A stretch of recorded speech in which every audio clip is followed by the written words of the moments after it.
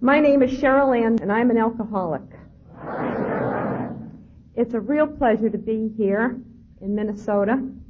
I've only flown into Minnesota and quickly taken another plane and left, and I have just had the most wonderful Memorial Day here. I was greeted by Brenda with a teary smile, and since that time I have been hosted around by Terry and John and Kathy and Chuck and numerous other people. And Ken, I want to thank you for inviting me and the committee, for asking me to be here and to feel the love that comes from AA in Minnesota. Thank you so much.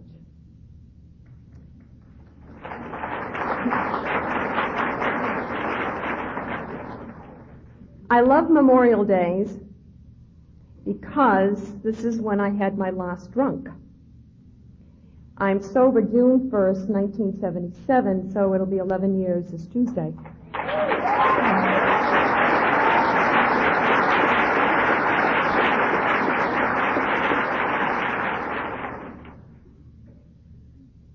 My last drunk wasn't my worst drunk, but it was on Memorial Day, but my worst drunk was on Memorial Day somewhere out in Nantucket Harbor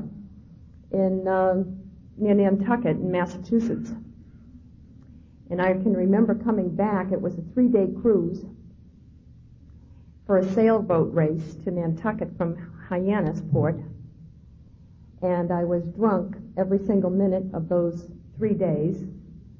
And coming back on board this wonderful 60-foot boat, I was in the salon on the couch, and I was so sick I couldn't even get to the head because the weather was so bad. I was green, I was sick, I was mourned, I was just filled with guilt, filled with everything, because Memorial Day had turned out again to be the pits, just the pits. So when I celebrate 11, this is my 11th, I guess, I never know how to do those things. I get confused. It's 10 or 11 that I'm sober, and I just celebrate it with such enthusiasm, knowing that God gave me this wonderful gift to be sober and to know what it's all about, and to have 3 days where I don't have to wake up on Tuesday morning and say, why am I alive? So I'm grateful to be here with you, 5,130 recovering people. Isn't that terrific? The strength that's in this room. Can you feel that strength connected to one another? It's fabulous. It's just incredible. Today, Nell Wing spoke. Nell Wing was Bill's secretary and the archivist for Alcoholics Anonymous for 36 years, and really she hasn't retired. As I said, she's rotated. And to listen to her history, as she called it, her 7 first days at the General Service Office was wonderful. Just wonderful to get to know what it was like back then in the 40s, the 50s, and to know Bill Wilson through Nell Wing.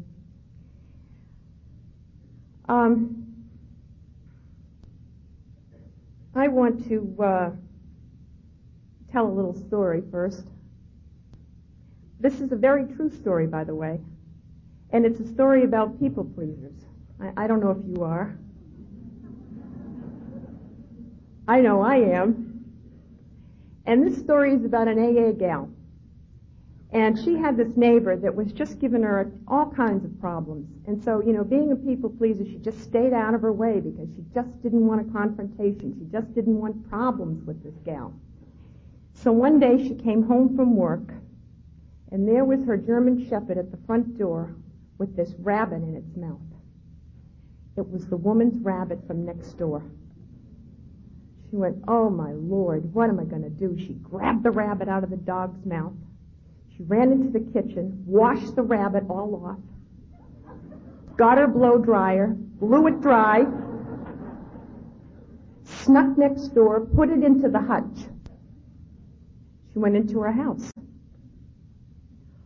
About 20 minutes later, she hears, all this screaming going on. So, as the big book says, are we actors and actresses? She went out to the backyard and said, is there something wrong? And the woman next door said, the rabbit, it's in the hutch. She said, yes, the rabbit's in the hutch. And the woman said, I buried that rabbit 2 days ago.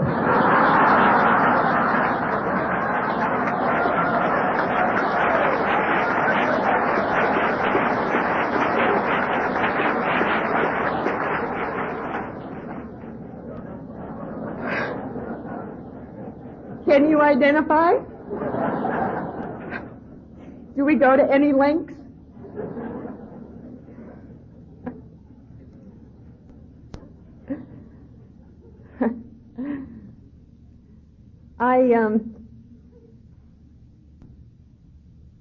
I was born and raised in a town called Lowell, Massachusetts, which is north of Boston. And I grew up in an alcoholic home, and my mother was the alcoholic, and my father came from, I'm sure it was a dysfunctional family, and they tended to be very pious. And here was this man who came from all this piety and had tremendous reserve and very formal manners that married my mother, who was a wild hellion. And so I came from this dichotomy in my house of tremendous parties and lots of good times, and yet there was a lot of discipline and a lot of authority. And growing up, I felt there was not any love whatsoever. I believe that I have had alcoholism, the ism, since the time I was born. I believe that. That's my own personal belief about that, for me. We're all different. And when I was 19, I decided that I had had enough of this home life and that I was going to run away.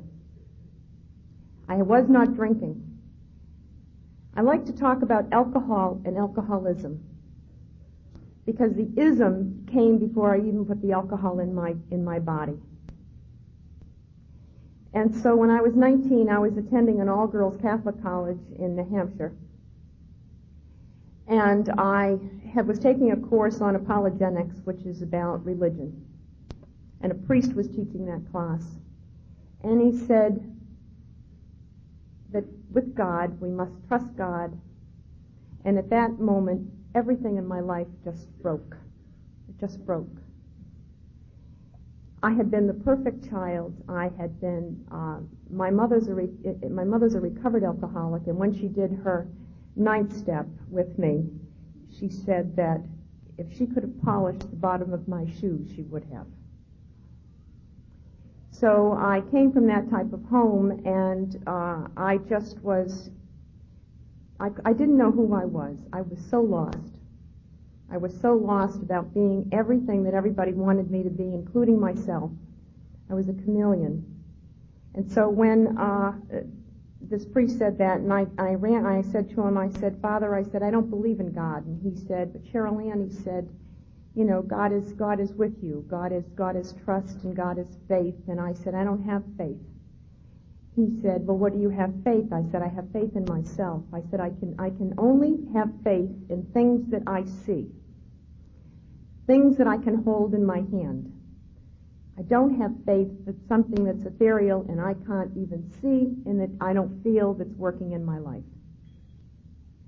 And so with this attitude of belligerence and intolerance towards the school that I was attending, and then I went home and I packed up and I ran away from home, not even telling my mother and father. I left a little note.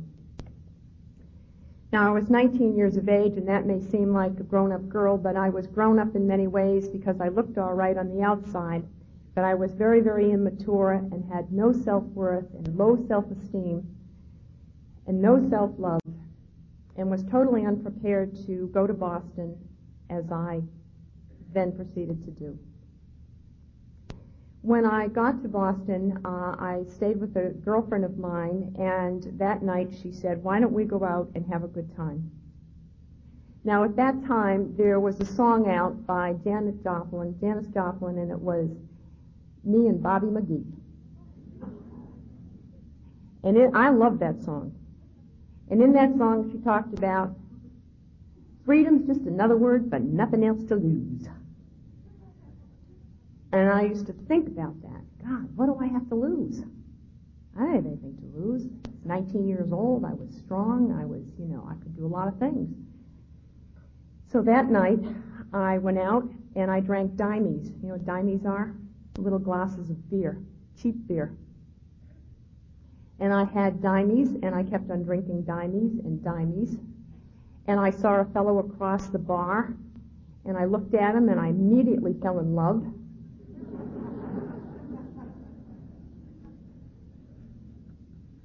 Now, I want you to know, when I hit Boston, that I was really very puritanical.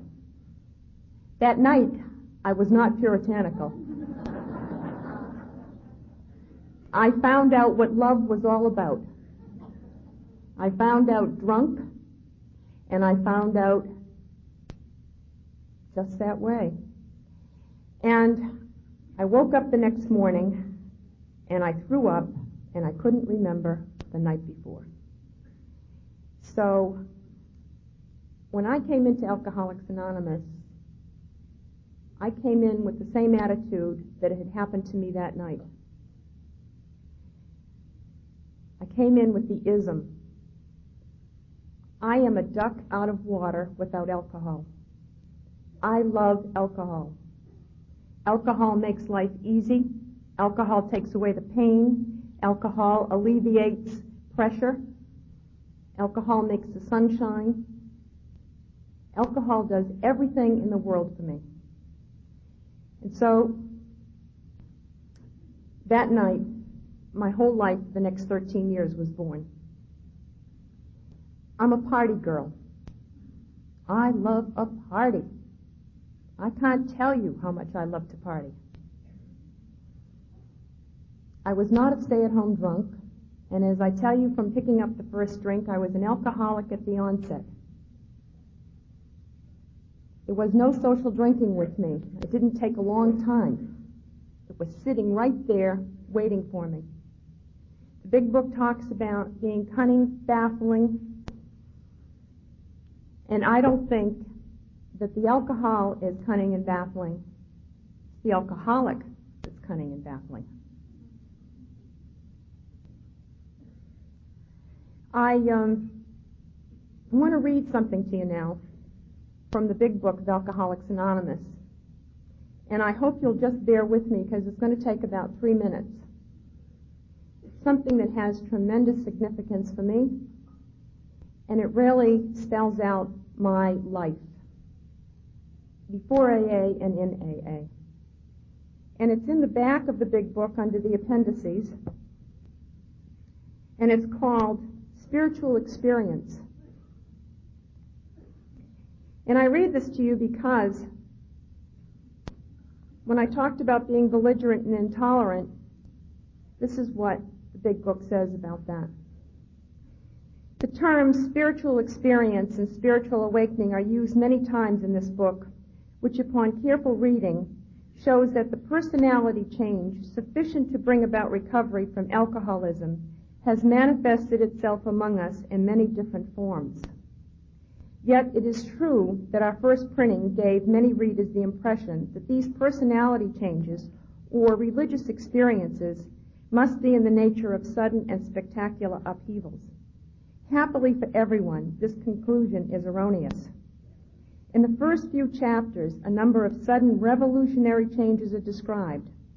Though it was not our intention to create such an impression, many alcoholics have nevertheless concluded that in order to recover, they must acquire an immediate and overwhelming God consciousness, followed at once by a vast change in feeling and outlook.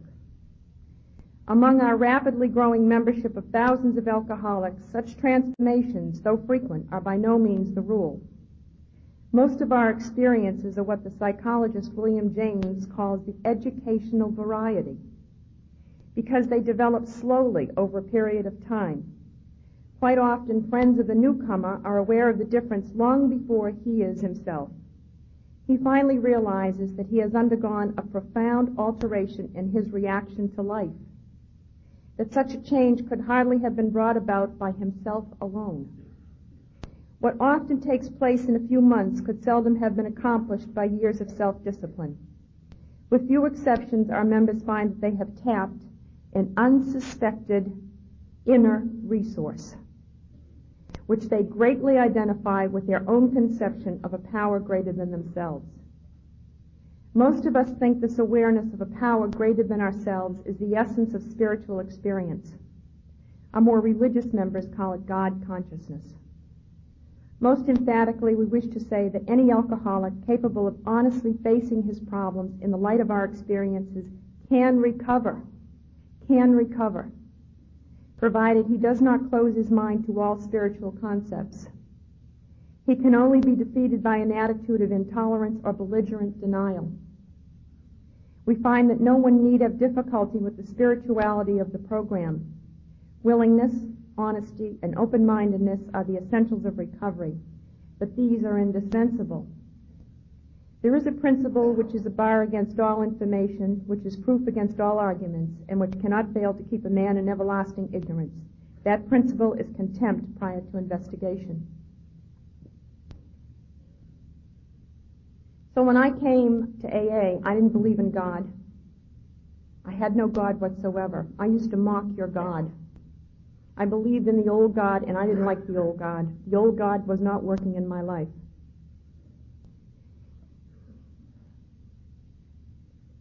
When I ran away to Boston, I got a job working for a major airline, and I worked for that airline for 12 years out of Logan Airport in Boston. I thought this was the greatest thing since the invention of sprays.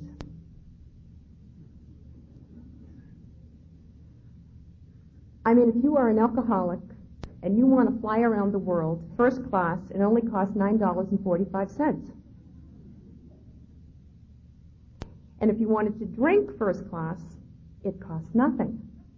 So you could sit there and pretend that you were paying, and pretend that you were somebody, and pretend that you were going someplace that you think was going to be absolutely the most precious gift in the world. And you'd be so drunk by the time you got there, and you'd wake up in the morning and didn't even know who picked you up. I did that for many years. I've traveled the world, and I can't tell you a lot about it.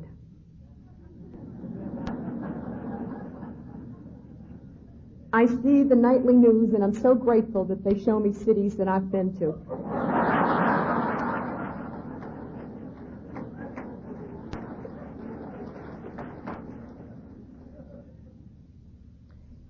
I have deja vu about it. It was a time of terrible agitation for me in my early years in the airlines because I wanted so desperately to be so right. I wanted so desperately to be loved, to feel loved, to be loved, to get love. And on the other hand, I had this terrible belligerence and denial, and I loved the fast life, the fast lane. God, give me a fast car, man, boom, I'll tell you. You know, I won't say a fast man, that's not nice. But you get the idea.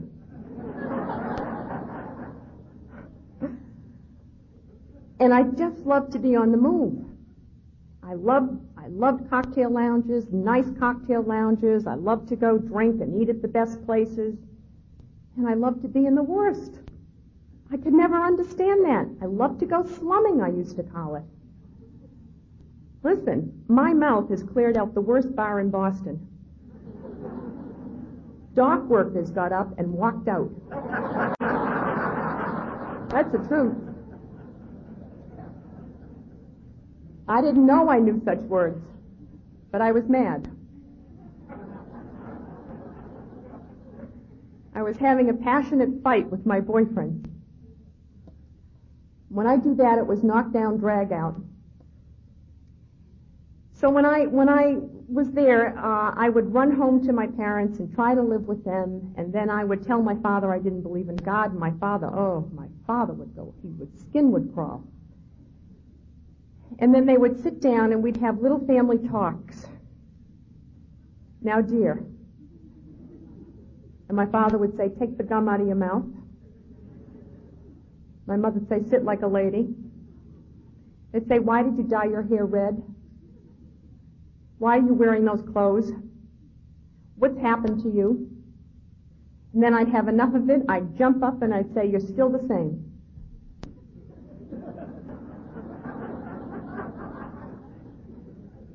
And I would leave, and I would go to Boston and be with my friends and tell them how wicked my parents were.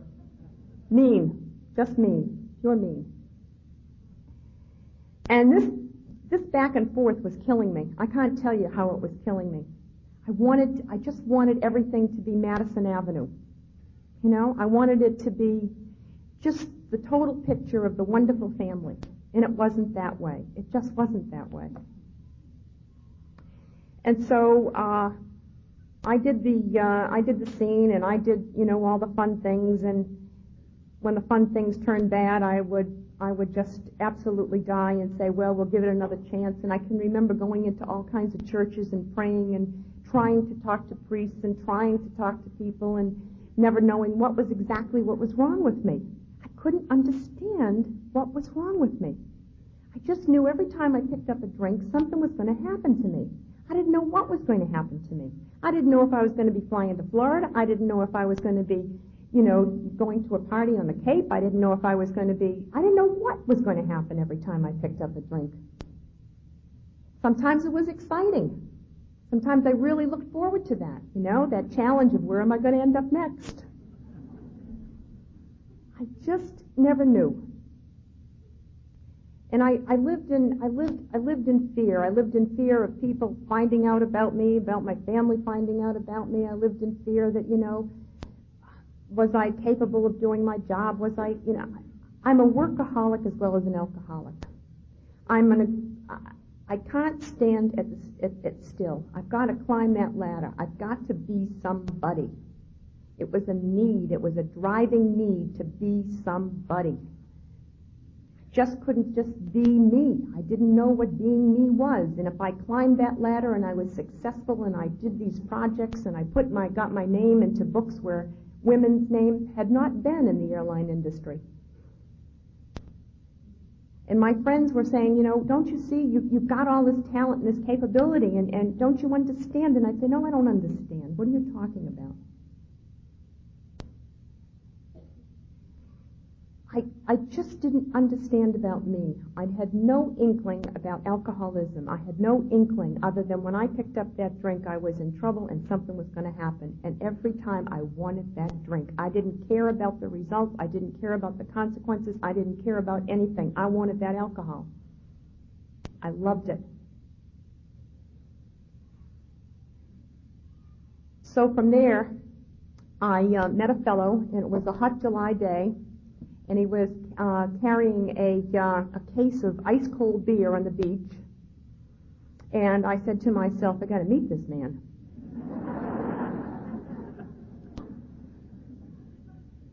So I pranced around his blanket a little bit, threw sand in his face, and he asked if I would like to have a beer. And a year later, I married him. I didn't want to get married. One of my biggest problems has been that I have problems with interpersonal relationships. I don't know how to be with you. I don't know how to tell you what my feelings are. I don't know how to communicate to you what I feel is right, because I'm afraid that you're going to leave me. I'm afraid that you're going to just come out in an uproar and you're going to give me a hard time, and I won't know how to stand up to you. I have terrible problems with this. I've had major problems with this my whole life. I ran away from my mother and father. And then when I got married to Jack Sullivan, by the way,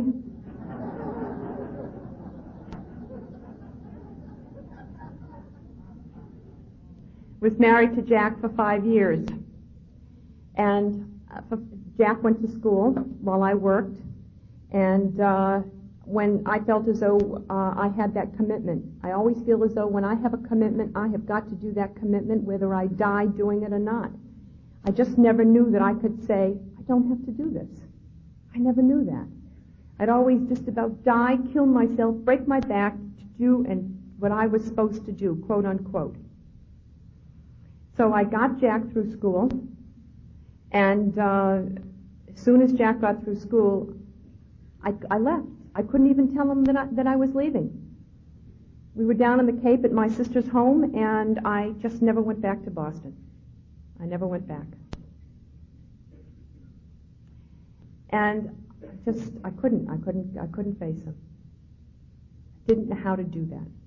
In an alcoholic roar, I could tell him exactly what was wrong. And in his alcoholic roar, he could tell me what was wrong back. It was a very alcoholic marriage. After that, I moved down to the Cape, and I then got into, I was 29 years of age at that time, and I really thought that I deserved to have a good time, because I sacrificed these 5 years with this man, and what did I get? He got the college degree. So I really started to party hardy, as the expression was, and I loved it in the 60s and the early 70s when they had the expression, let it rip. And I let it rip. And I just loved it because it was, again, what I thought was total freedom. Everything that I had been looking for, I finally found in Alcoholics Anonymous. The big book of Alcoholics Anonymous talks about the alcoholic being a tornado running around in people's lives. And I have run people's lives down to the ground. I have run people down to the ground, all because of this self-centeredness. The root of the disease of the alcoholic is the self-centeredness. And I thought that life owed me something because of what I did. I had no understanding of the values, the mores, and the ethics of life. AA has taught me everything that I have learned in 11 years that I just never picked up before or had an understanding of. From the Cape, I got into auto accidents. I totaled my sister's car. I totaled my car. I mean, I want you to know that when I drove, I had a lead foot. I was running crazy. I would get in at like 3 o'clock in the morning from the bars in the Cape, and then I would get up at 5:30 and drive or either fly up to Logan Airport. I was constantly on the go. I never slept. I had alcohol in my system all the time. Constantly on the go. I couldn't sit still. You couldn't get me to rest. You couldn't get me to do anything. Maybe once a month I'd take a weekend and just flop out because my body couldn't take it anymore. My mind, I was insane. I know I was insane, and yet I was continuing up the ladder in my business. So the only time that I wasn't crazy is when I could think about business. The only time that I could have relief is that when I got into business. It's the only time that I had relief, because when I wasn't working, then I was thinking all these crazy thoughts. I had hatred, I had blame, I had resentment. I was imbued with hate. I reeked of it.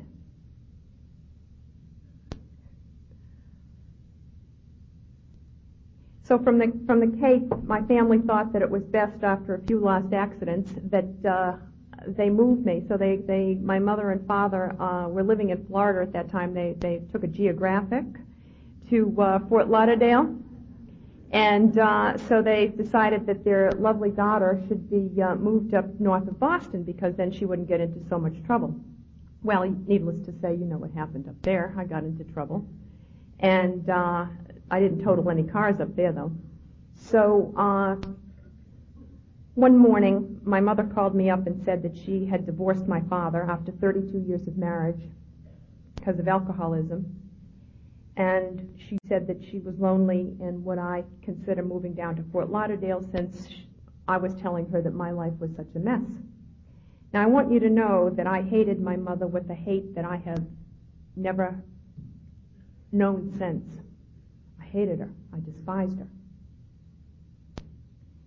And I said to her, all right, Mother, I'll move down with you. And so I quit the airlines. You can see what a good shape I was in. I quit the airlines and I moved down because I was going to go back to college and get my degree, and I was going to live again on Madison Avenue in this home, and everybody was going to be happy. Well, my mother's a teacher. And when she would come home from school, she'd open up her vodka bottle, and so I'd open up my bottle. And I'd say within the period of the 4 months that I lived with my mother, maybe 6 months, that I packed and unpacked a total of probably 20 times. And I would go to my grandmother's. Now I'm 32 years of age, and this is the behavior. This is the grown-up woman. This is a woman who's responsible, has responsible jobs, and yet I'm carrying on like a 2-year-old. And my mother would come over to my grandmother's, knock on the door, beat on the door, and say, "Please come home, dear." So I would go home, dear. And then we'd start this big Irish Donnybrook between the two of us that looked like World War III. And finally, a friend of mine called and said, would I like to... In the meantime, I want to tell you that life had really gone downhill. I had become a latent hippie. During the time that everybody was a hippie, I was still a Boston preppy. And I felt I missed that, you know? So I became a flower child in the 70s. And I ran around with those type of people, you know? I was on the back of motorbikes, and I was, you know, I mean, God knows what. So, and I would drink on the beach in Fort Lauderdale and pass out, and, you know, I mean, it was very exciting. It wasn't like flying first class to Hong Kong, I'll tell you. So,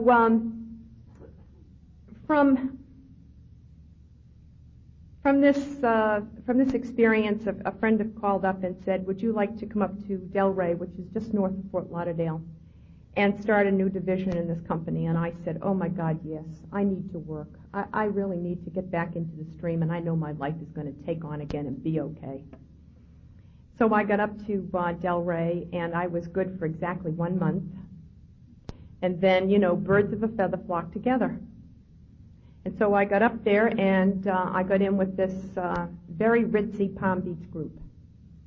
And I tell you, well, honey, this alcoholic thought she had died and gone to heaven.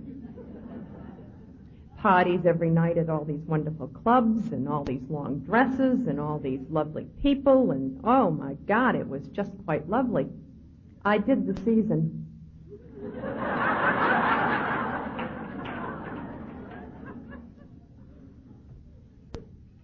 And I was doing that, again, getting in at 3 o'clock, 4 o'clock in the morning. I had just started a brand new division in a company. I was going back to school, taking 19 credit hours, and drinking. You don't think I was ready for an insane asylum? I was nutso. I really was nutso. Today, when I relax, I say to myself, where did I get that energy? I mean, my God, if I do the dishes, it wears me out today.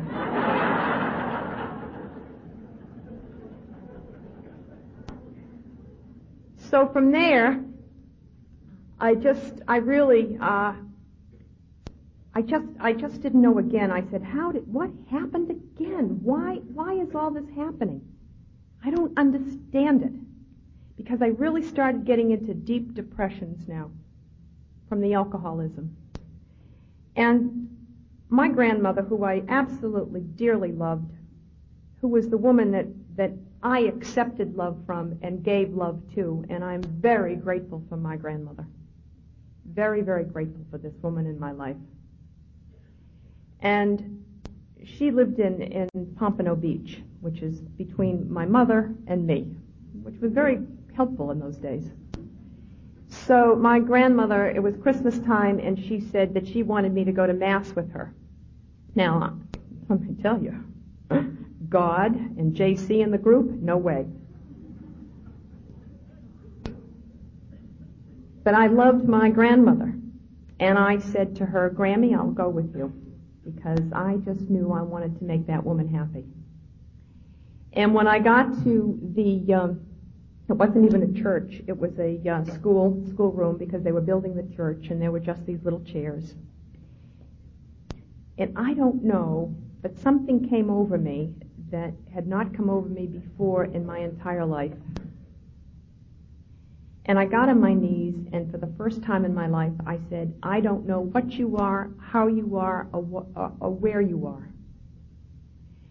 But I'm feeling something, and I'm asking for help, because I don't know what's wrong with me.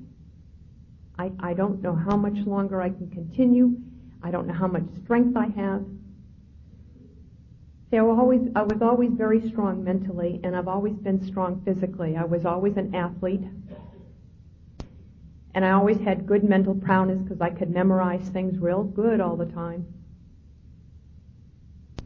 And I just knew that these things were breaking down. I couldn't remember things anymore. I was getting things mixed up. Physically, my body I knew was still all right, but I was just in so much pain. I carried so much pain in my gut and in my head. My head never shut off. It never once shut off. It would go like crazy. So I asked this presence. 6 months later, I got a telephone call from my mother. My mother had had a particularly bad Thanksgiving. And after that Thanksgiving, she walked into the doors of Alcoholics Anonymous. That took a tremendous amount of courage for my mother, because my mother is quite a lady, even though she's a wild banshee. And I knew that she must have, now I know what exactly it took for her to do that. Today I have great admiration for my mother as well as love. But at that time, when she called me up, I picked up the phone and she said, would you like to go to a retreat in North Palm Beach? And I said no, and I slammed the phone down. The belligerence and the denial. Spiritual experience, spiritual awakening. What makes these things happen? Willingness. The key is willingness. And I had no willingness. I had nothing at all. And I slammed that phone down. And in 5 seconds later, I picked that phone up and I called my mother and said, Mother, I would like to go. And this is what I call the gift. Each one of us has received a very, very special gift to be sitting here tonight. I was given that gift because if I had had time to think, I would never have called my mother. The big book of Alcoholics Anonymous tells us that we can't get well on self-knowledge. It tells us many times, in the exact phrase, you cannot get well on self-knowledge. So it was not my self-knowledge that picked up that phone. It wasn't anything that I did. It was something that was working through me that I didn't know. Something mystical, something powerful. So when I went to that retreat, it was for all AA members.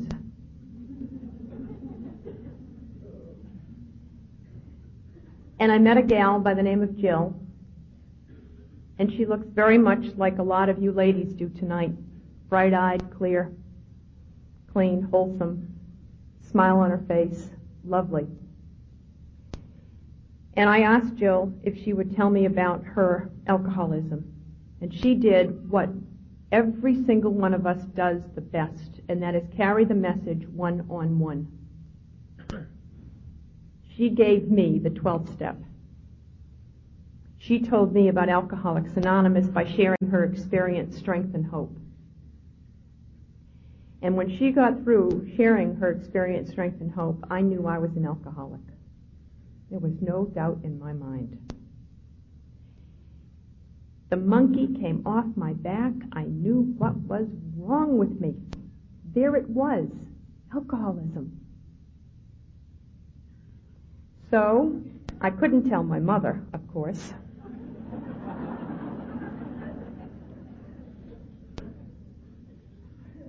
So I waited 3 weeks while I went out and got a wonderful tan, bleached my hair blonde.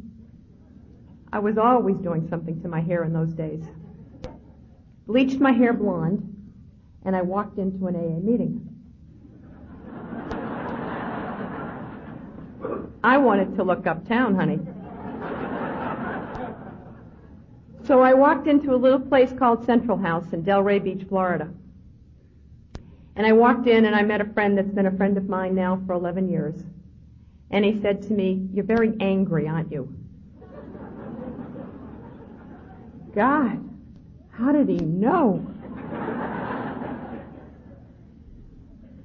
I was the perfect actress. How did he see that? How did he sense that? My God, my whole body language, my whole face was tight and frizzled. So I walked into Alcoholics Anonymous, and I dearly loved it. I went to meetings, but I couldn't understand God. What is this God thing? I'd walk out of meetings on the third step because I couldn't stand to hear about God. And I got sober in the Bible Belt, and let me tell you, they love to talk about JC. That is why I think Alcoholics Anonymous is so important that we carry through with our traditions. That we give the newcomer every opportunity to sit in that room and to listen with an open mind so that the newcomer can have a chance to identify and find out if they want to come back. And I did, because I sat there and I wanted to come back, and I came back and came back. But there was still something very, very, very wrong in my life. Very, very wrong. I did the fourth step, I did the fifth step, I was doing everything, but I couldn't understand this God thing.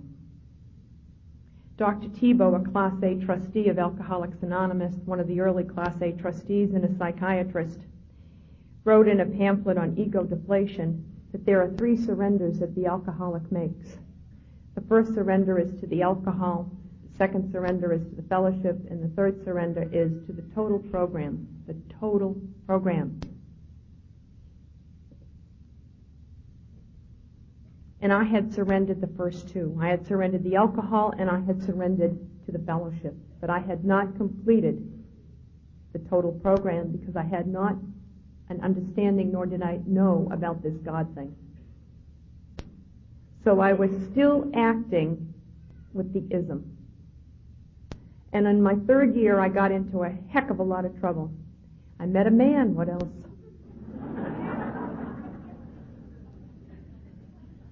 He was a wild and crazy cowboy. And he was schizophrenic and everything else that they call those people. As well as being an alcoholic and everything else. And I knew I was deep in trouble because my behavior really started to go downhill. I saw myself acting in ways that I had not even acted when I was drinking, and I was 3 years sober. And finally, when he was threatening my life and it came to the point that it was very, very serious, I had to leave town. The law couldn't protect me, nobody could protect me, and I had to leave town. That was the only thing that they told me. So I had to move down again to where my grandmother. And when I got down to Pompano, somebody said to me, "I think you'd like a meeting. It's on Monday night, and it's about the big book of Alcoholics Anonymous." And I was ready. I was ready for anything. And I walked into this meeting, and I met a man by the name of Wesley Parrish. Wesley had been sober many, many, many years. Wesley loved me unconditionally. And he taught me about the 12 steps and also about the 12 traditions. It was there in that group that I finally found that inner resource that I just read to you about in the spiritual experience and awakening. You see, everything that I had been looking for in my life was inside me. The big book of Alcoholics Anonymous calls it an inner resource. And that resource is available to me at any time that I choose to call on that resource. I didn't have to call it God. I didn't have to call it JC. I didn't have to call it anything. I could call it an inner resource, a higher power. And then I started to trust. Trust came very, very, very hard for me. I started to trust, and I started to listen, and I came to believe. Wesley told me that the 12 steps of Alcoholics Anonymous were written for me to have a personal recovery. And I did them. And I did have a personal recovery. At long last, I had had the 3 surrenders. But there was something radically wrong in my life still, because I didn't know how to get along with you still. I didn't know how. And Wesley told me that if I took those 12 traditions and then I applied them to my daily life, that I would learn how to get along in this world as a child of God, to love you as a child of God. And he talked about being autonomous, that I must be autonomous, that if I was to have a group conscience, it was between me and my higher power and somebody that was going to be valuable and useful to me. He said that I must be self-supporting through my own contributions.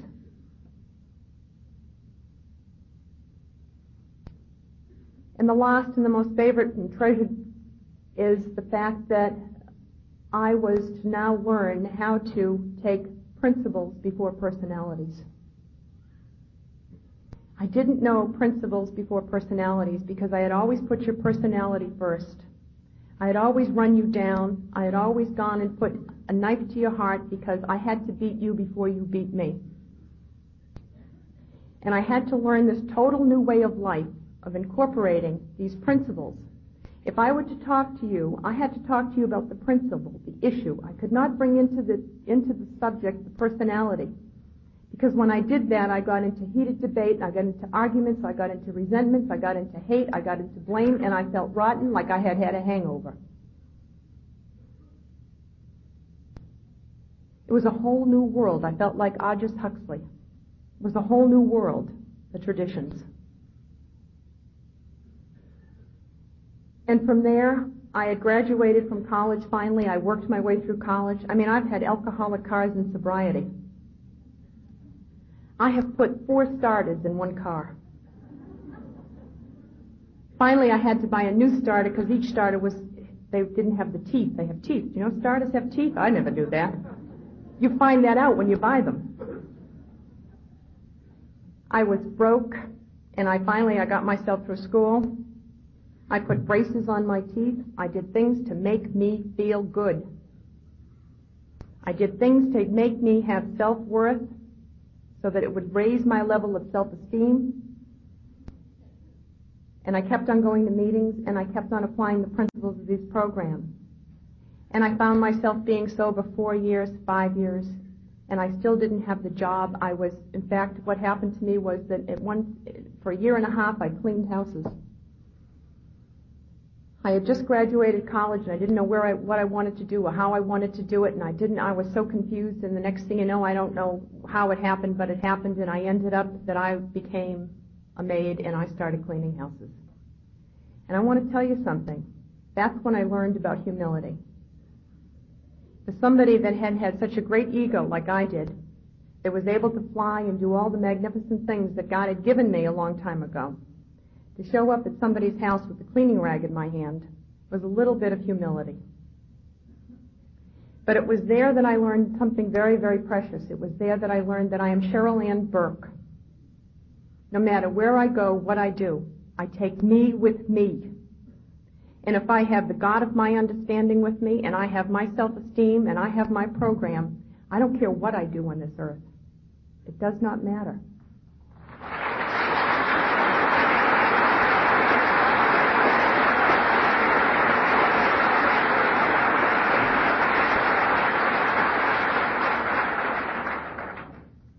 That's what that program has given me, and it will give you, and it has given you.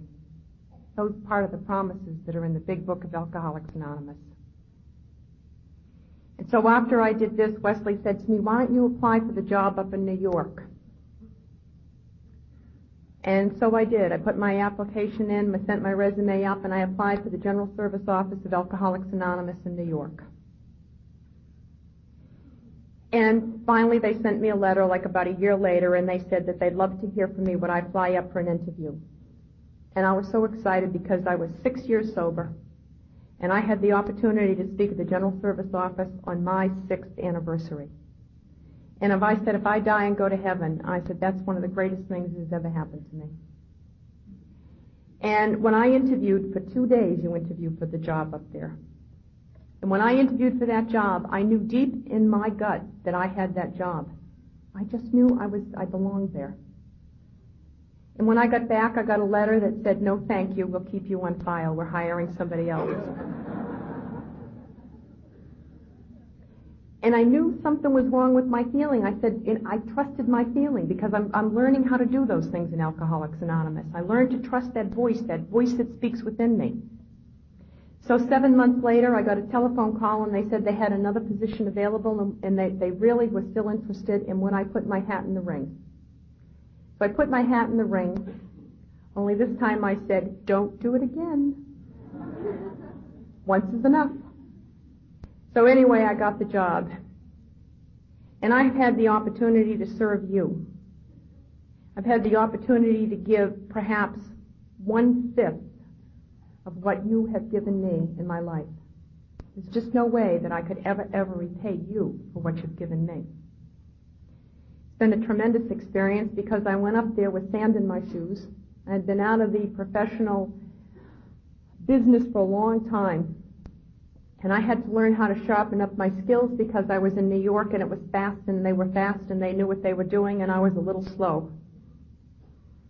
And I was in a city teeming with millions of people and I was used to being on a beach with maybe 5. And it was a whole new way of life. A whole new way of life. And I am very, very grateful for that total opportunity of meeting new AA people, getting a new AA group, moving to a new city, moving to a new job. And it was there in Alcoholics Anonymous that I met a man, and this time it worked out well, but it didn't work out well at first because I met him at conference time. And he didn't drink, but he didn't go to AA. And we dated for a year, and we had a very tumultuous year. Because I was trying to apply the principles of Alcoholics Anonymous, and the more I did that, the more he would rebel in another way. And so I knew I had to end that relationship because it wasn't healthy, and I wasn't going anywhere, and neither would the relationship. I wasn't about to settle anymore in my life. And so I told him that was the end, and when I did things in those days, I used to cut people off like they were an iceberg, you know. They'd float out to sea for all I cared. I was mean, hard-hearted Hannah.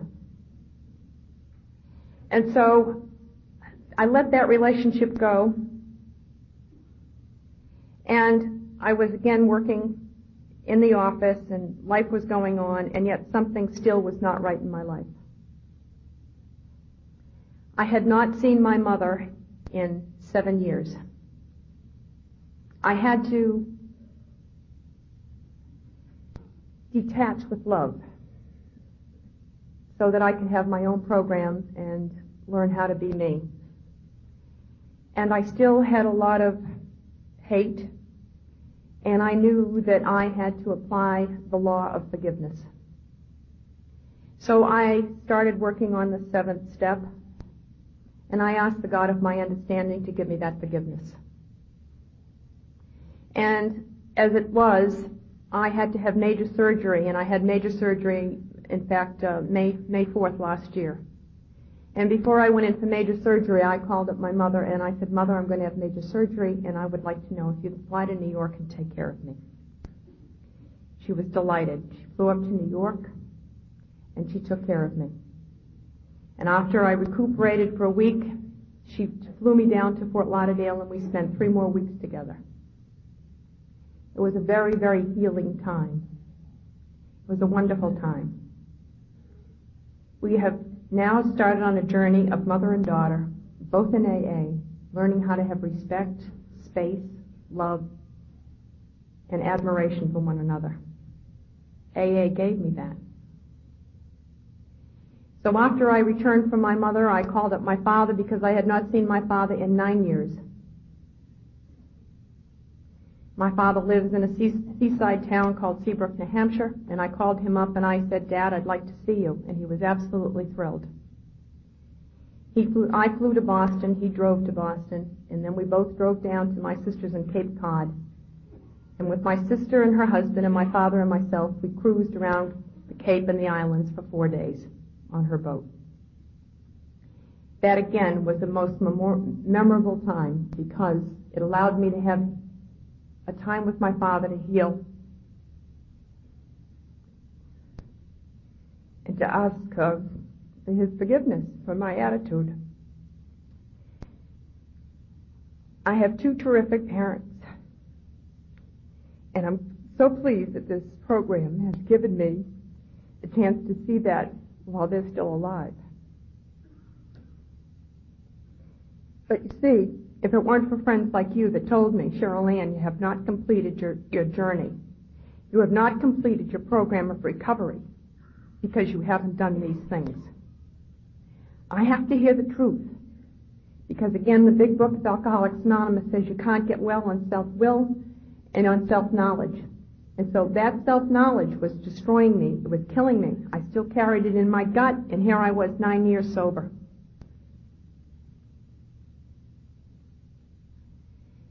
So I completed those 2 cycles in my life. And that, again, has just been, it's so rewarding. It's been very, very rewarding. So then I came home from my father and I said, I have to write to Robert. And I have to write a letter of amends. The first paragraph in the 8th step in the 12 and 12, the very first paragraph says that this step was written so that you could have the best possible relations in your life. The best possible relations in your life. That's how it starts out. So I knew that I owed this man an apology for my behavior. So I wrote him a 9th step, and he returned with a beautiful letter. In the meantime, he had moved to Florida. And then he called up, and he said he was coming to New York on business the very next week.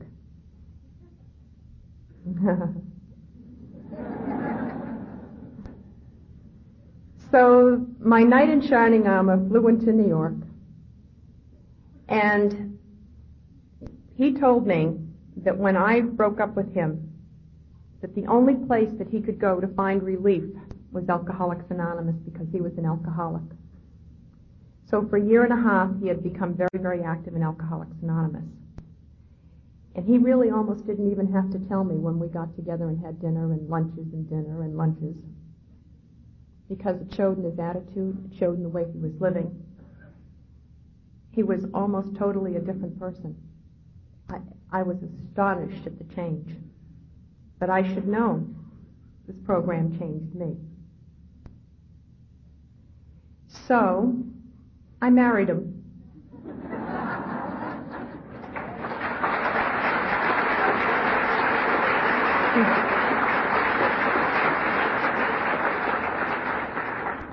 We got married on a boat called Romance